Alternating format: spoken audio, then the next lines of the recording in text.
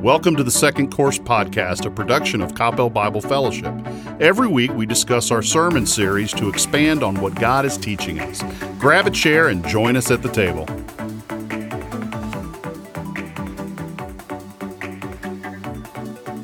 Greetings, everyone, and welcome to another episode of Coppell Bible's The Second Course Podcast. It's Nathan, and I hope you guys had a great 4th of July, but we're back in the saddle sitting down around the table with Michael and Barkef. Gentlemen, how are you? Doing great. Loving life. Yep. Did you guys have a good day off yesterday? Yeah, classic 4th. It was filled with fun and friends, fireworks, too much food. Fun, friends, and fireworks. And some alliteration, so we'll get there. Fun, friends, fireworks, food. Yeah. What else? Food, fun, friends, and fireworks. Here we go. There you go. Well, yeah, good. That's awesome. It was. It wasn't as bad heat-wise, but, you know, it was still pretty warm. But I'm glad you guys had a good time. Barkef, you are on standby? Yes, You're waiting for that baby to get here? Absolutely. What is I'm it? Due date Friday? Friday. Oh, I'm waiting for your Official phone due to date. buzz right in the middle of this. Right here, right now. Okay. So if you feel like Barkef drifts off at some point, it's probably a very good reason. So. And those that don't know, Barkef's not pregnant. No. It's not his baby coming. Yes. It is Yes. a grandbaby. It is coming. grandbaby, very first one. We're all excited for him. So, Ben and Abby. but we're going to dig into it today. This is interesting because this is the third time that we have really come back on this passage. Because after our podcast last week, we were talking about wrapping up, and we devoted some time to these particular verses we're going to talk about today.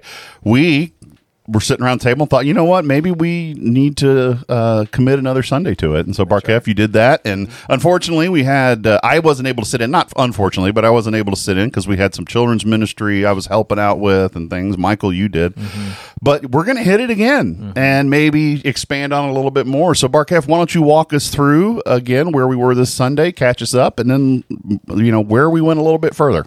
I wasn't in there, so I don't know. Did you? So 2 weeks ago, we were in Luke chapter 16, verses 1 and following. And in the process, we dealt with the unjust steward. Toward the end of the unjust steward parable, as you know, those of you who've been listening, we've been in the parables. There's a confrontation between Jesus and the Pharisees. And there are these three interesting verses that he hits on concerning the Pharisees who are scoffing at his teaching. And he goes from these, what could be very difficult verses to understand, context, why in the world he's bringing up certain subject matter right off of that particular parable about the unjust steward.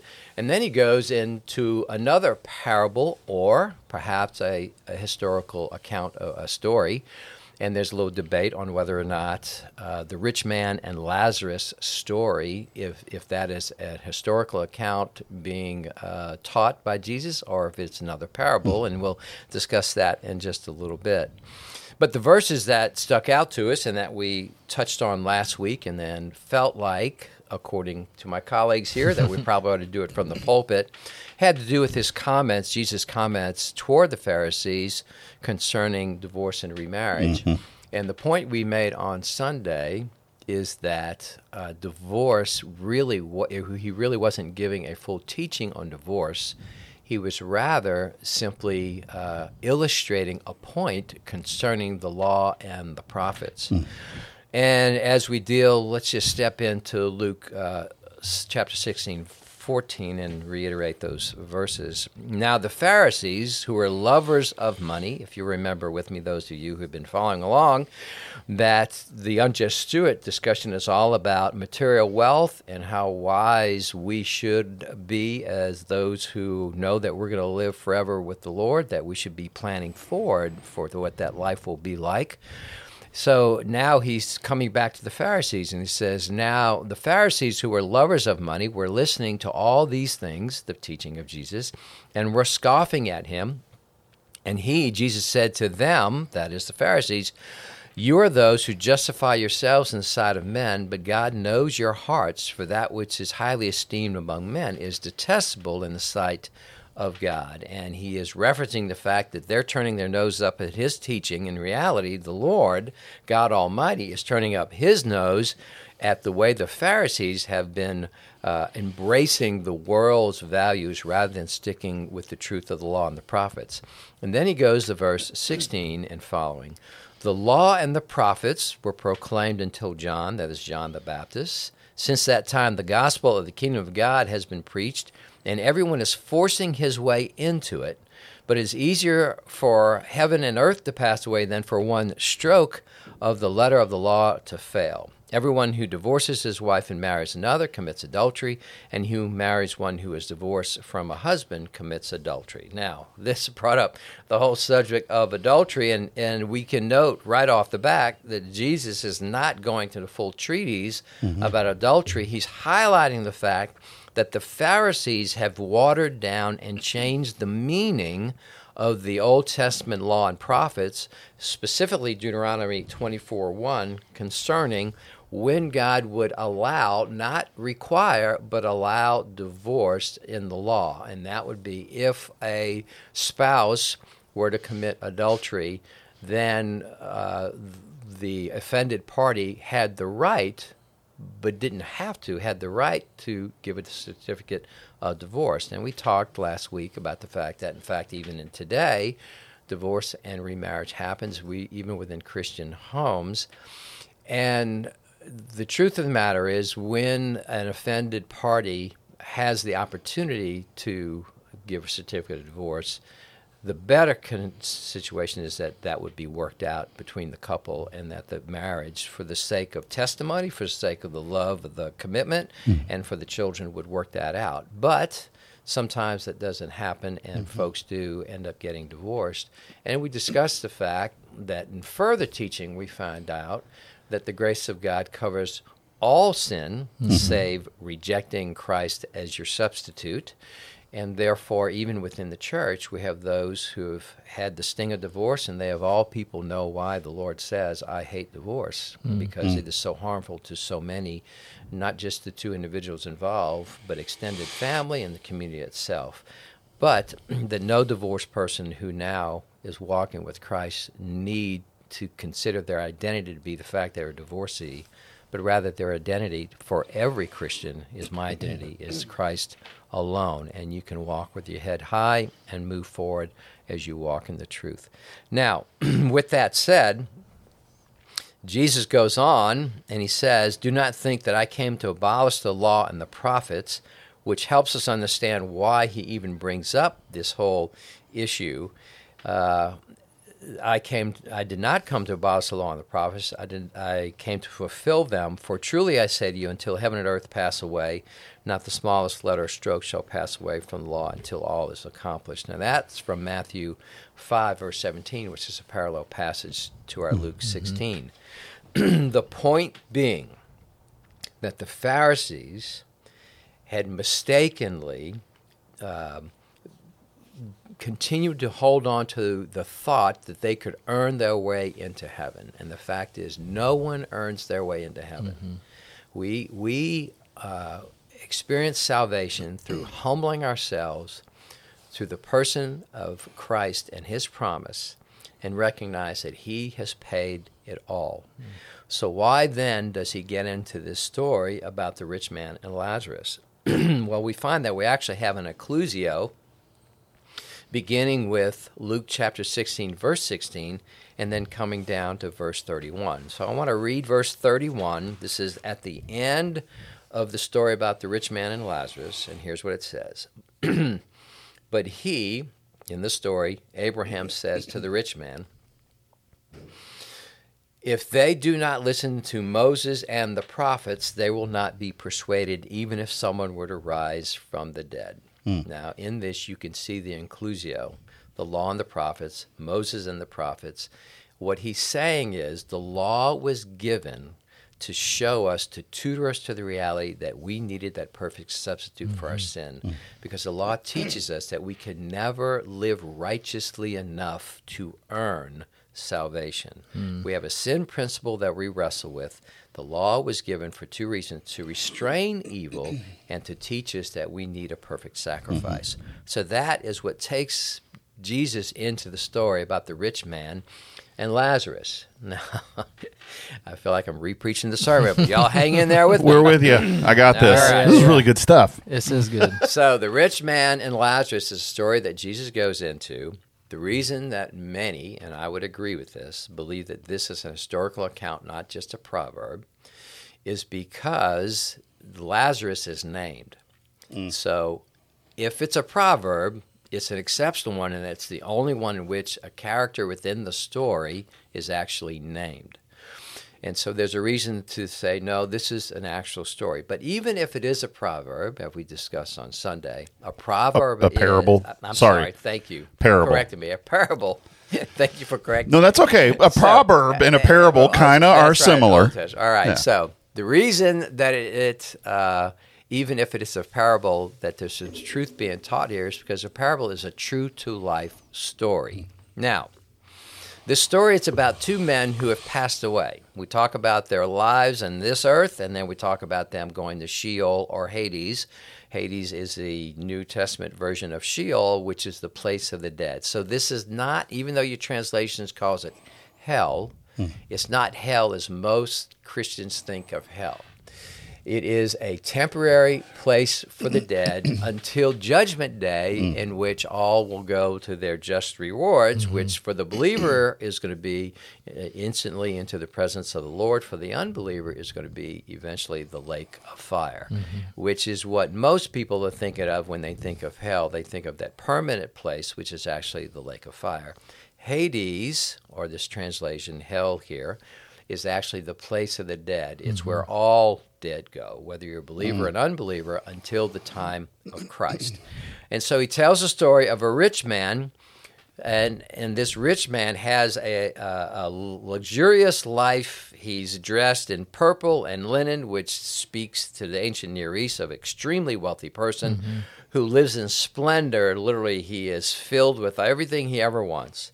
And there's a poor man named Lazarus who is apparently paralytic. He's laid daily at the gate.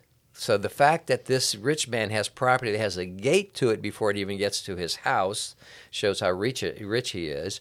And this poor man, Lazarus, is set at his gate.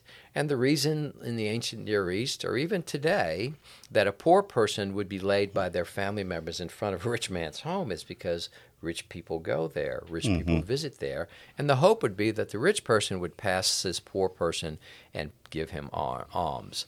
Well, we don't hear that. Rather, what we hear is that the rich man is eating sumptuously, and the poor Lazarus is wishing that he could have the crumbs that fall onto the table. And then we hear about the dogs, who in the ancient Near East are actually the scavengers and are mean. In this case, the dogs are being merciful to Lazarus, literally licking his wounds, whereas the rich man is not said to have any kind of interaction with Lazarus at all. Now, both men pass away.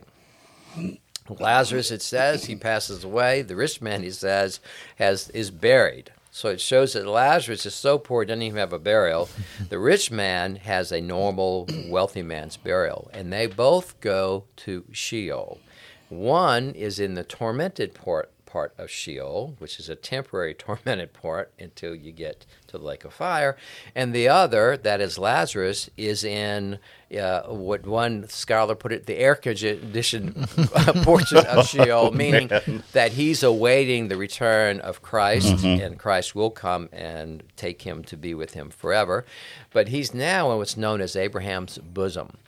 Now that phraseology itself references the fact that Jesus is telling this historic account to get the attention of the Pharisees, because Abraham is their great hero, the hero of the faith. And they assume that because they're wealthy, they must be living well, because God blesses those who are living well, and they have turned the meaning of the Old Testament law upside down. And he's Jesus is demonstrating to them that the fact that you're wealthy today does not mean that you are necessarily righteous. And the fact that Lazarus is poor does not mean that he's necessarily evil. Rather, Lazarus' name means he who is helped of the Lord. Now that speaks volumes. So Lazarus, even though he's poor, did look to the Lord throughout his life. And therefore, he understood the meaning of the law, that he needed to look to God's provision for his salvation. Meanwhile, the Pharisees are doing the opposite. They think they're earning their way in.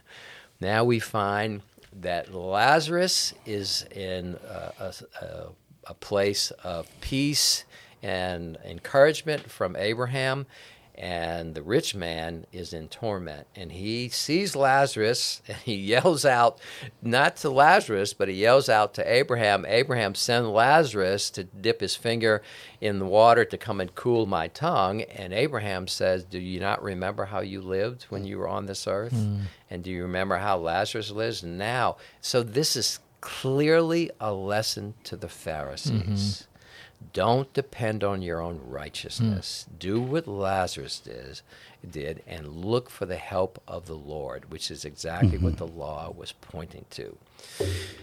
Now, finally, we find that the rich man, I'll kind of shorten this story, the rich man says, hey, do me a favor, Abraham, and send Lazarus back from the dead to preach to my brothers so that they will be warned. He has 5 brothers who are still on the earth, that they would be warned and not end up in this place of torment. And that's where Abraham says, no, they have Moses and the prophets, let them hear them. But he, the rich man, says to Abraham, no, Father Abraham, but if someone goes to them from the dead, they will repent. To which Abraham answers the rich man who's in torment. But he said to him, if they, that is your 5 brothers who are still on this earth, if they do not listen to Moses and the prophets, if you will, the law and the prophets, the word of God, they will not be persuaded even if someone rises from the dead. Meaning, if they will not read the law and the prophets accurately and understand it's a tutor to lead them to Christ, then even a miracle performed before their very eyes won't convince them. So, the bad news is, if you're looking for a miracle to be convinced of the truth of the Word of God, you may truly be, if you will, out of luck. But if you will look to the Word of God and treat it as a truth that it is, it will lead you to Christ. The good news for us is that all we have to do, as far as our part in helping share the good news, is to share the truth of the Word of God and allow that to persuade those that we care about and our neighbors and our extended neighbors. We have the ability to participate in what God is doing simply by sharing the truth of the love of God in the love of Christ and allow the Holy Spirit to do His work. Now, that was a lot. I know it was a lot, boys. Thank you for tuning in to the Second Course Podcast. All right. Well, we'll see you guys next week. It's so encouraging, though. You know, it's hard to get through, or maybe that's why I had to break it down, and I'm glad you did. I'm glad you didn't go into all of that 2 weeks ago. But as you were opening it up to us in the podcast last week, you're seeing this play out, and you're seeing where all this connects, and you're seeing the encouragement in it. And the encouragement is because my natural self wants to go earn my way. Yeah. And you're seeing that that's not it. It's not that. Right. It's to lead you to Christ, the perfect place you can be. Absolutely. And so what what just a lesson for every single person, whether like ourselves, pastors around a table, we know this truth, but we need to be reminded of it. New people who are coming in who may not know this truth or may have been taught something different that's not right. Right. That maybe there is a little bit of earning that you need to do to get to Him and to get heaven. And it's just to lay it all down and to end with that. It's like, no, we don't. This is to get us back to where we need to be, which is in front of Christ. Exactly. Understanding that it's only through Him. Exactly. And so that's just encouraging to hear. And I'm glad you did it. Yeah. I'm glad we spent two podcasts and 2 sermons, I guess, kind of talking about this. this is not anything serious, but it's funny to me because you're telling the story, and I remember the flannel graph for this story From years ago. from years and years ago. The Rich Man and Lazarus always stuck in my head, but I can remember my teacher, Sunday school teacher, using the flannel graph on it. And you're right, Michael. I think that's when we bring it back to it's Christ only, and you cannot earn the refreshing. It's fun to watch people get that, and to see just this wave of relief of saying, "Wait a minute, that's really all it is," and it's a beautiful thing that is a testimony of God's love, and that He cares for His creation so much for us as His created people, that He wants us to turn to Him. Well, even think about nowadays, how many, even pastors or commentaries do you read that have this hint of, or even confusion about this? Sure. And it's this hint of, the beautiful illustration of the Hebrew letter or Hebrew word you brought up Sunday. Yeah. And how that one little stroke, itty bitty piece, changes the word up to the opposite meaning, essentially. And to think that that's what happens. They look at a text, they look at turn a it book, upside down. and they take a little thing and they change just a little piece of it, but it changes everything. For Jesus to go, no. Let me tell Let's you get what back this to is reality. about. Well, and that charge to us, you just said it, is like, if they don't read it correctly, and that should be the drive and a desire for us. I want to read this correctly. Right. I just don't want to read it. I want to understand it. And, and we've talked about this many, many times, is that's going back to the author and saying, don't say what the author didn't intend. Exactly. Well, even this morning, another pastor came into our office this morning and doesn't pastor at our church, and we're just talking through sermon series, and he said, I just want to be honest with the text. And that's it. Be honest with the text. And this is what you have to do. Well, and the whole idea that we were talking about the parables, that they can be confusing if you're not willing to dig in. Yeah. And we need to do that. And this is a section that's clearly easily misunderstood if you're not willing to put the time in and say, no, wait a minute. This seems out of context. Why did he suddenly bring this up? And then you see the whole inclusio going on here, and you go, oh, okay. Yeah. And the other thing, obviously, we can learn a lot about the afterlife the immediate afterlife by looking at this passage, but that really wasn't the whole point. Yeah. The point was to get finally to the reality that these guys, who basically were doing the ancient Near East version of prosperity theology, that's basically what they were doing. Yeah. And it's like, no, that's not what this is about, and you're completely misunderstanding it. And we need to know that too, that the poorest of people, they're not poor because they're sinners.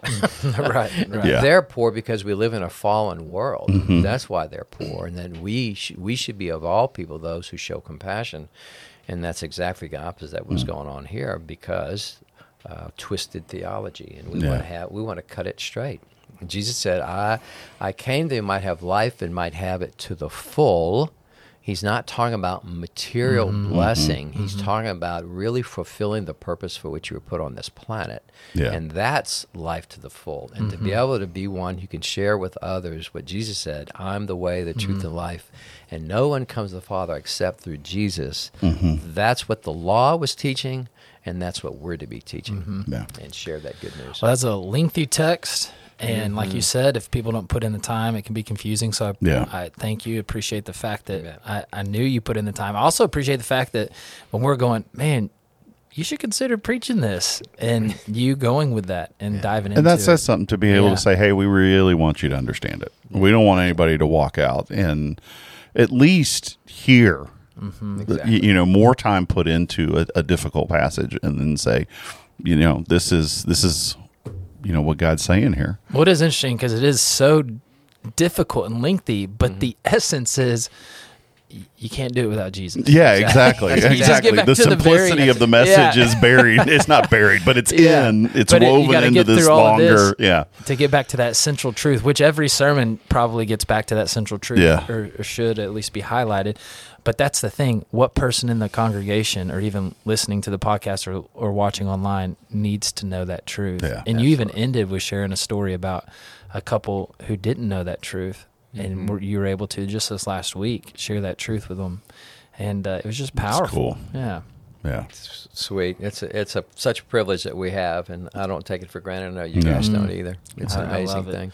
Well, thank you for diving into it. Yeah. Speaking of diving in, this next week, Nathan is going to be diving in. Here we go. Yeah, I'm in. I'm a seat. hot seat, but here's the thing. I'm imagining the hot seat next week is just going to be me and Michael. I'm thinking, yeah. We got a grandbaby We got coming. a grandbaby due date. We'll see. It may just be me and Michael. We don't know yet. We'll see. We may talk the latest movies. Yeah, There we you can talk about a go. lot of things. Right, but, right. No, I- it'll be good. I'm I'm for excited. It'll be after last one. I'm getting around to I like the hot seat a little Yeah, bit. It's fun. that's great. So, That's great. You do great. it. Yeah, so I'm enjoying it. Well, hey, we thank you guys for tuning in for another week, and we're having fun and love doing this. So if you have any questions, again, stop us on a Sunday, share it with your friends, get more people listening, just get in on the conversation. It's a lot of fun. Email us if you want us to dig. Yeah, further if there's in any anything section. you want to know, email us. You can, any one of us. You just put our first names in front of @coppellbible.org. We made it as simple as you possibly could, because that way we could remember them. So it's for us. it's really for us, not for anybody else. But well, we hope you guys have a great rest of the week, and we look forward to seeing you guys on Sunday. Thank you. Thank you for joining us for the Second Course podcast. We hope you were blessed and encouraged by the discussion. If you'd like more information about Coppell Bible Fellowship, you can check us out at coppellbible.org or email us at info@coppellbible.org. However, the best way to get to know our church is to join us on Sunday at 9 or 10:45 a.m. We would love to see you.